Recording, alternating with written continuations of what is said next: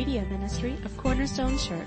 You can listen to this and other messages on our website at www.corner-stone.org or by subscribing to our podcast. So last week, Bobby spoke on Mark 9:14 through 29, and helping us with our unbelief. One of the lines, as I listened back through it this week or last week, was he said, prayer is an extreme expression of faith. More faith equals more prayer, right? More faith equals more prayer. And it's ironic how this happened, is that we just started a new 3-week series back in youth, and the first one was prayer. And we talked about it last Sunday, and then this week we're going into the Bible, and next week, in 2 weeks we're going into community, and we all need that. We need prayer. And if any of y'all have ever been out to iServe, prayer is something that we talk a lot about, and because we all need to do it, right? We all need to do it. We need to be able to pray out loud. So I challenge you, if you've never prayed out loud before, hey, pray out loud with somebody. It's okay. The Lord's got you. But we're going to look at Mark 9:30 through 37. We're going to read through those 7 verses, and then we'll break them down one by one, maybe. All right, here we go. My eyes aren't good, so I'll try to read it. But this is out of Amplified Version, and I challenge y'all to look at different versions of the Bible as you study, as you do your quiet time, as you look, because I'm probably like a 40-watt bulb, so I need a lot of different angles to look at Scripture to figure out what words fit best for me. But we're going to look at Mark 90:30 through 37. So they went on from there and began to go through Galilee. Jesus did not want anyone to know it because he was teaching his disciples and preparing them for the future. Not today, Satan. And preparing them for the future. He told them, the Son of Man is to be betrayed and handed over to men who are his enemies, and they will kill him. And when he has been killed, he will rise from the dead 3 days later. But they did not understand this statement, and they were afraid to ask him what he meant. They arrived at Capernaum, and when he was in the house, he asked them, what were you discussing and arguing about on the road? But they kept quiet, because on the road they discussed and debated which one of them was the greatest. Sitting down to teach, he called the 12 disciples and said to them, if anyone wants to be first, he must be last of all.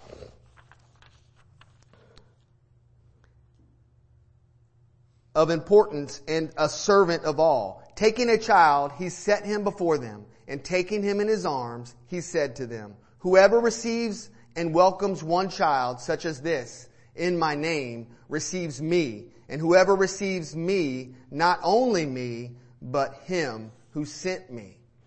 So when you think about that, right? So when we look at those scriptures, there's a lot in there, and we're going to break that down, right? We're going to break it down. So, dear Heavenly Father, Lord, thank you for your word. Thank you for the promises that are in there. Thank you for the guidebook. Lord, thank you for the instruction manual that you've given us. Lord, thank you for the disciples, Lord, and their willingness to live it out. Lord, we're so much like the disciples where we're afraid to ask questions. Lord, help us with that. Just as Bobby talked about last week, help us with our unbelief.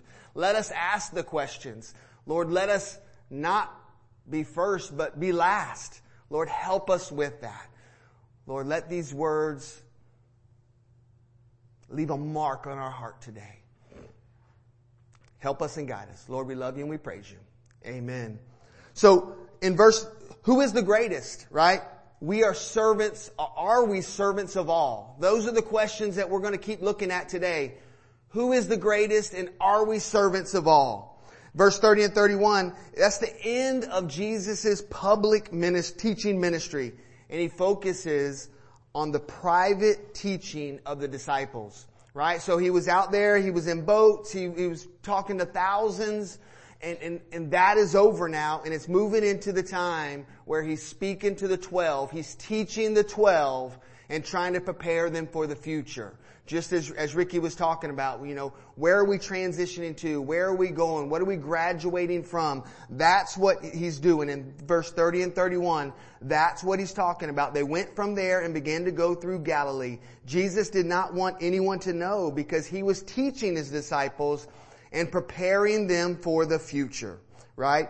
This is the second time of 3 times in the book of Mark that Jesus talks about or reminds the disciples about His death and resurrection. But this time He mentions the betrayal. This time He talks about Him being delivered over to His enemies and being killed. Right? Before He just said, hey, I'm going to go, but I'll come back. Here He sits there and talks about the betrayal that's going to happen when He leaves. Before He leaves. Jesus wants the disciples prepared for life without Him. Just as He wants us and our graduates that we'll talk about at the end of the service for that next phase of our life, right? And the Son of Man is to be betrayed and handed over to the men who are His enemies. They will kill Him, and when He has been killed, He will rise from the dead 3 days later, right? So that's setting the tone for the next talks. And when we think about it, right? From the public ministry and kind of church for us is the public ministry. What does your private ministry look like? Right? What does your quiet time look like? What does your time alone with God look like? Right? Because in here we can make it seem like we have it all together. We put on our faux face and we come.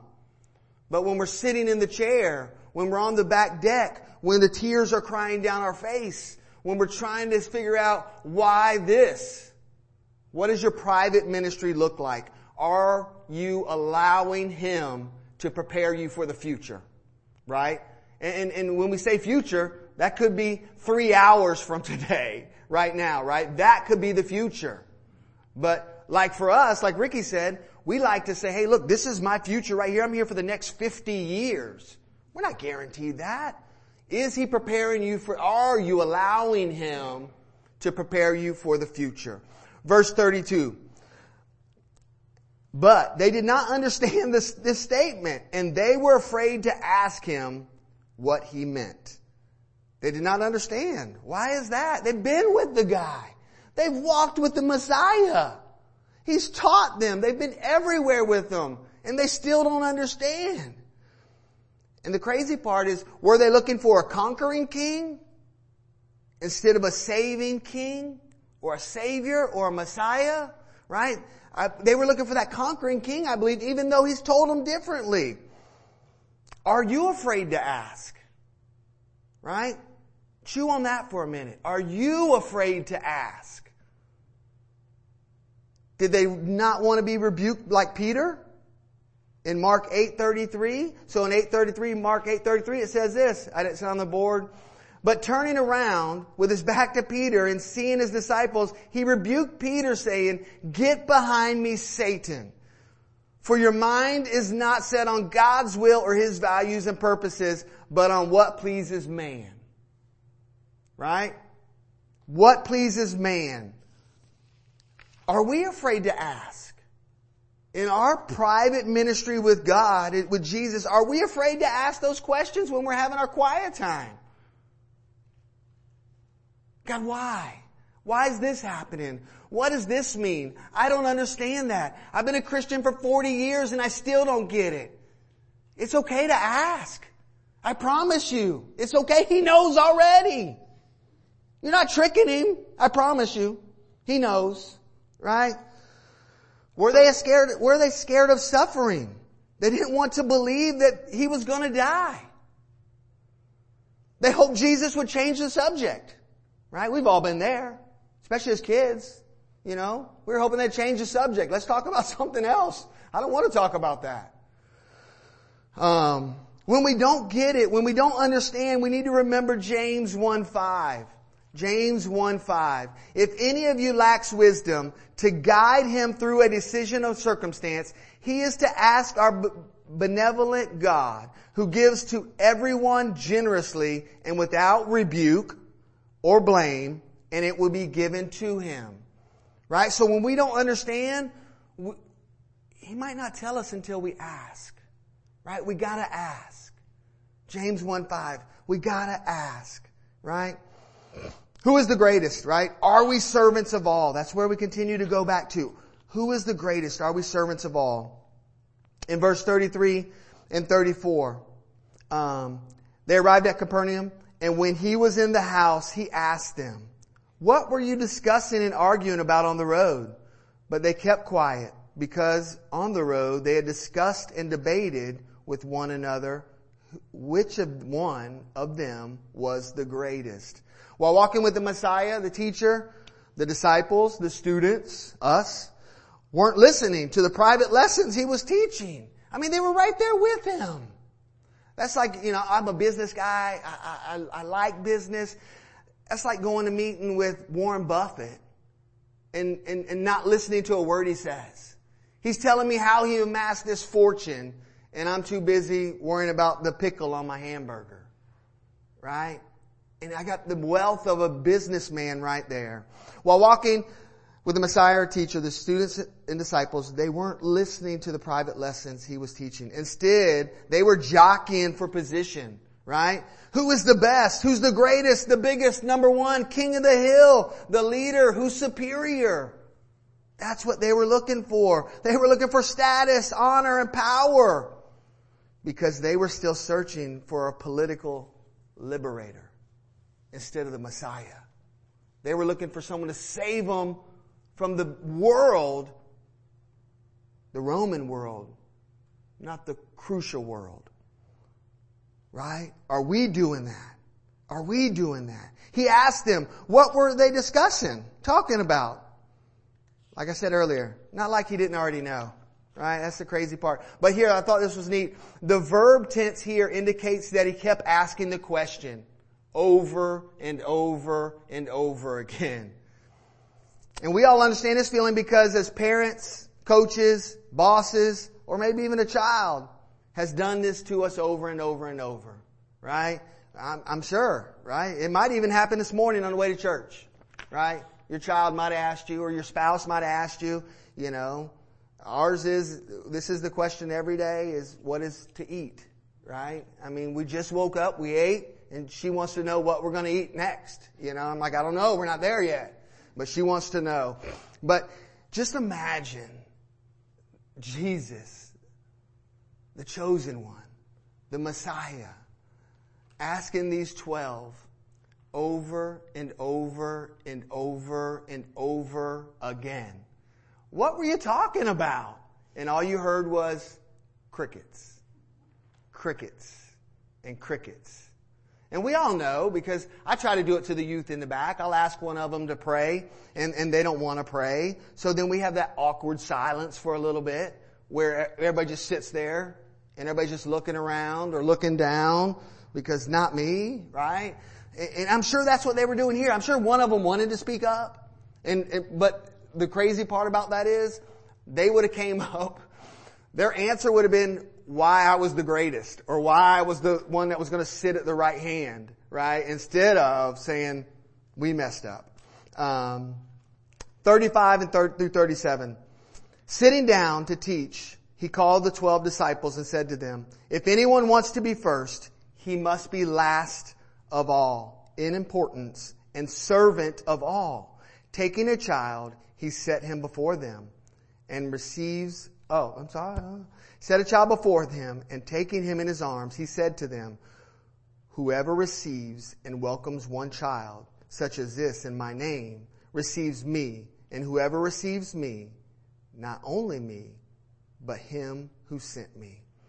And when no one answers, he calls the disciples over and has them sit down. He sits as he teaches, right? He wants to get very intimate with them. He wants to be very on point with them. He wants to bring them close. He tells them something that would turn their world upside down. Totally countercultural, cultural, backwards, doesn't make sense in society where prestige, power, control is everything.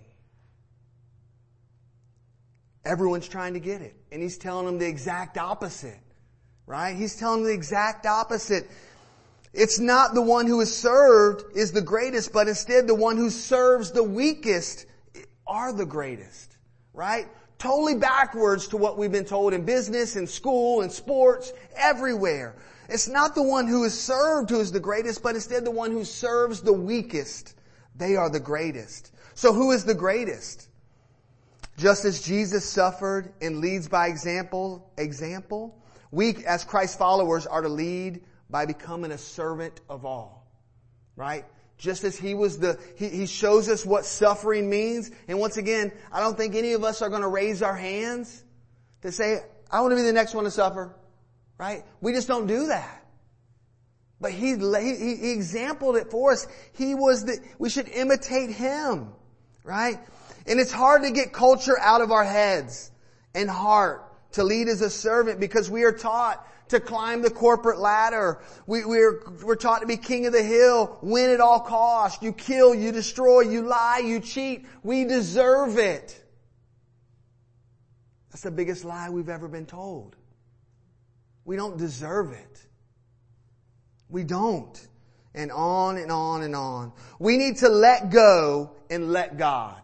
Right? If you don't remember anything else, we need to let go and let God. We need to let go and let God. Because if we do that, then our lives change, our thought process change. And we understand the last is first and the first is last. But He puts a child in front of them in His arms like a loving father does. Right? And in that time, especially a young child, as crazy as it sounds, was not of much worth. They couldn't add value to anything. They needed a lot of attention. He received a child, a least of these, one in need. You receive Christ and God the Father. Receiving here means to accept and serve. I know I'm going to mess it up, but the Greek word diakonos means servant, right? It means servant, willing to serve and take care of others. And that's what He's trying to show here when He's teaching them, when He's sitting down, when He's getting personal with them, when He's drawing them in and saying, hey, this is how it should be. Right? Not as the world does, but as Christ's followers do. Right? Adults serve children. Children had no influence. They could not advance someone's career. They could not help contribute much in society as a whole when they're so little. They need assistance in most things. Must have tasks done for them. They need service. And that's where He's saying here. If you take a child, He sets them before them. Whoever receives and welcomes one child such as this in my name receives me. Right? And for us to become servants of all, we gotta bring those needs in, those needy ones, those children's, the weakest, we gotta bring those in. And obviously society's telling us, are we I-centered or other-centered? Right? Are we I-centered or other-centered? Right? And who is the greatest? We are servants of all. Right? And that's where He's trying to get us, is whoever receives and welcomes one child such as this in my name receives me. And whoever receives me, not only me, but Him who sent me. So as we try to understand all this, as we try to grasp this different change, right? Because we're telling our kids, we're telling everyone, hey, we want you to be the best, and there's nothing wrong with that. There's nothing wrong with that. But at what cost, right? Jesus, the Messiah, washed the feet, right? To show that He is a servant. He is a servant. We are all called to serve. We are all called to help those that are in need. But how do we do it? Right? How do we do it? What tangible ways can we go out there and love on our neighbors? Right? Or do we just sit there and because we live in the greatest country in the world, we all have our houses, Do we just drive up and this doesn't leave my mind as we drive up, we push the clicker, we drive in, we push the clicker, and then we live in our humble abode. And we had nothing about what's going on all around us. Because we got enough issues in our home, we feel. And people are dying around us. Physically and spiritually. And us as Christ followers, we are to be servants of all. And as Cornerstone, that should be our passion. That should be our heartbeat of what are we going to do as a body, right? If we just come in here as a church body and love on each other, that's great. We need to. But thousands of cars are going by every day. Every day. And every one of them has a story in there. And we know nothing about them. Nothing. Other than they're driving in front of us. That's where we're called to. Yesterday we had a food truck in Athens. iServe Ministries did. And we gave out 38,000 pounds of food. And it's just really humbling. This elderly lady comes.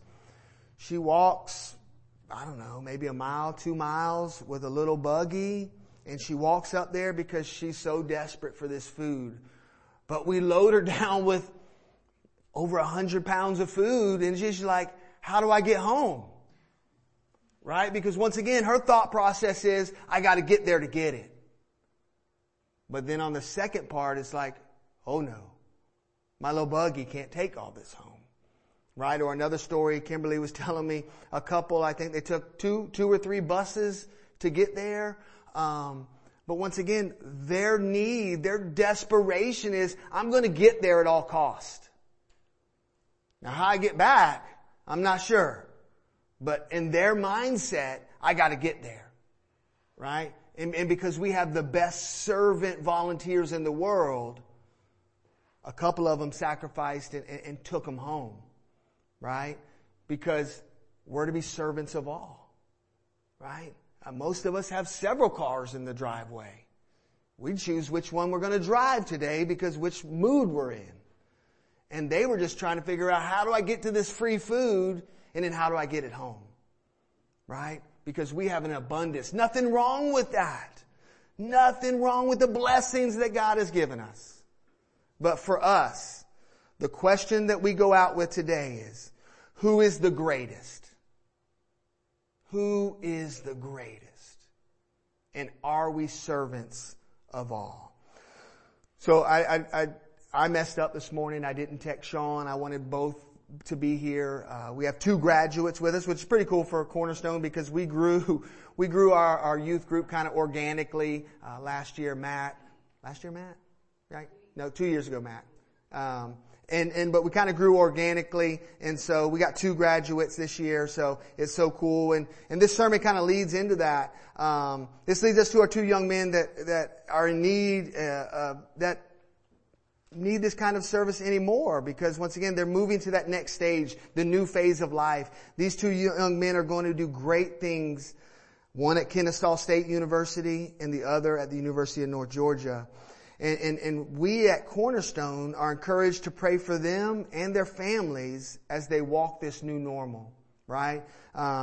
It's been so awesome for me to watch both of these young men grow over the last 9 years since Sherry and I came here to Cornerstone. And not only did we watch them grow physically, right? But more importantly, we watched them grow spiritually. We watched them grow in maturity. And so just as Jesus was teaching and preparing the disciples for His departure, we at Cornerstone have been doing the same thing to these young men. We've been teaching them. We've been discipling them. We've been growing them for this next phase. And for Scott, oof, see, I already messed up, right? Scott is the dad, but for Sean, Scott and Issa chose 2 Corinthians 9:8.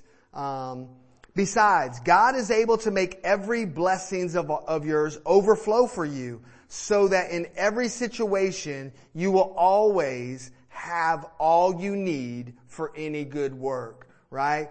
The blessings are there. They're overflowing so that in every situation you will always have all you need for any good works. There's a couple pictures right here that Jeremy's going to scroll through of Sean. And so time goes fast.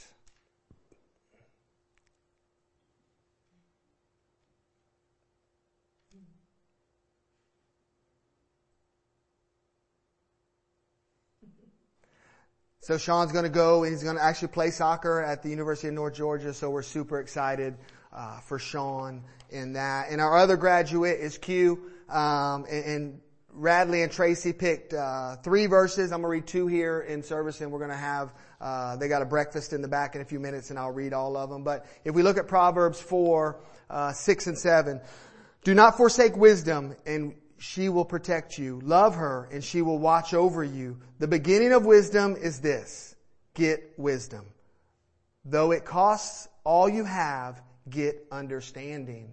Right? And then he has Galatians 6:9. Let us not become weary in doing good, for in the proper time we will reap a harvest if we do not give up. And they sent in some pictures of Q. And I'm kind of jealous of Q because he's traveled all over the world. I mean, he went to Europe by himself as a teenager. I don't know, so I'm a little bit jealous of Q. Just the world traveler he is.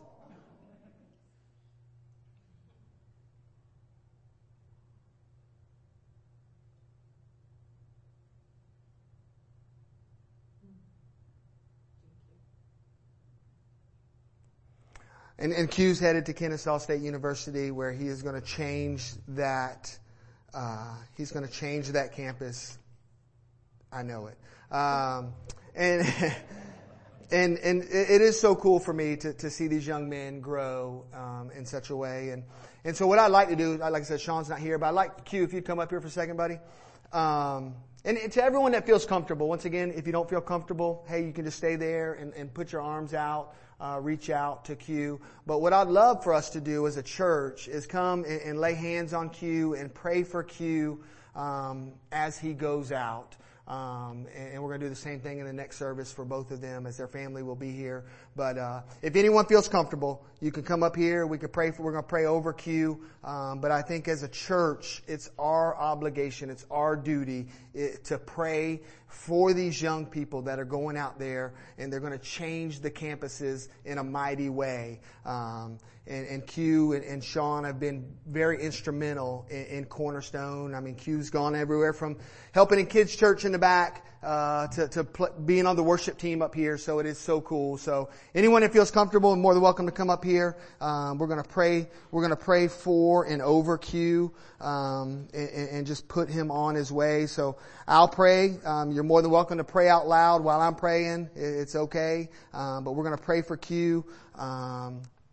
And Sean as they go out and as they change the world. So, our Heavenly Father, Lord, we thank you for today. Lord, we thank you for this young man, these young men, Lord, and the works that you're doing in them. Lord, we thank you for a church, a praying church that come up here and lift Q and Sean up and their families up. Lord, that, Lord, you would strengthen Q. Lord, you would strengthen Sean. And Lord, that their foundation is on the rock, the cornerstone. That's Jesus Christ. And Lord, that his roots are deep. And Lord, that the University of North Georgia and Kennesaw State University, Lord, that they're not ready. Lord, they're not ready for the awakening that's coming there. Lord, from these young men, Lord, we pray that these young men would find other young men and young women that have the same beliefs. And Lord, that as a group, Lord, whether it's through Bible studies, whether through service projects, Lord, that you would put a church in their way as well, in their path, Lord, where they could find community right there on campus. Lord, so we pray for Q. Lord, we pray for his wisdom. Lord, we pray for knowledge. Lord, we pray for his voice. Lord, we pray Romans 1:16 that, Lord, him and Sean would not be ashamed of the gospel as they're out there. Lord, once again, Lord, bless these young men. Lord, strengthen them, encourage them, keep them safe. Lord, let them be difference makers and game changers. Lord, we love you. Lord, we love them, but Lord, more importantly, you love them 1,000,000 times more than us. Lord, you've placed them here to do great and mighty things. Lord, we love you. We praise you. And all God's people said, Amen. Amen.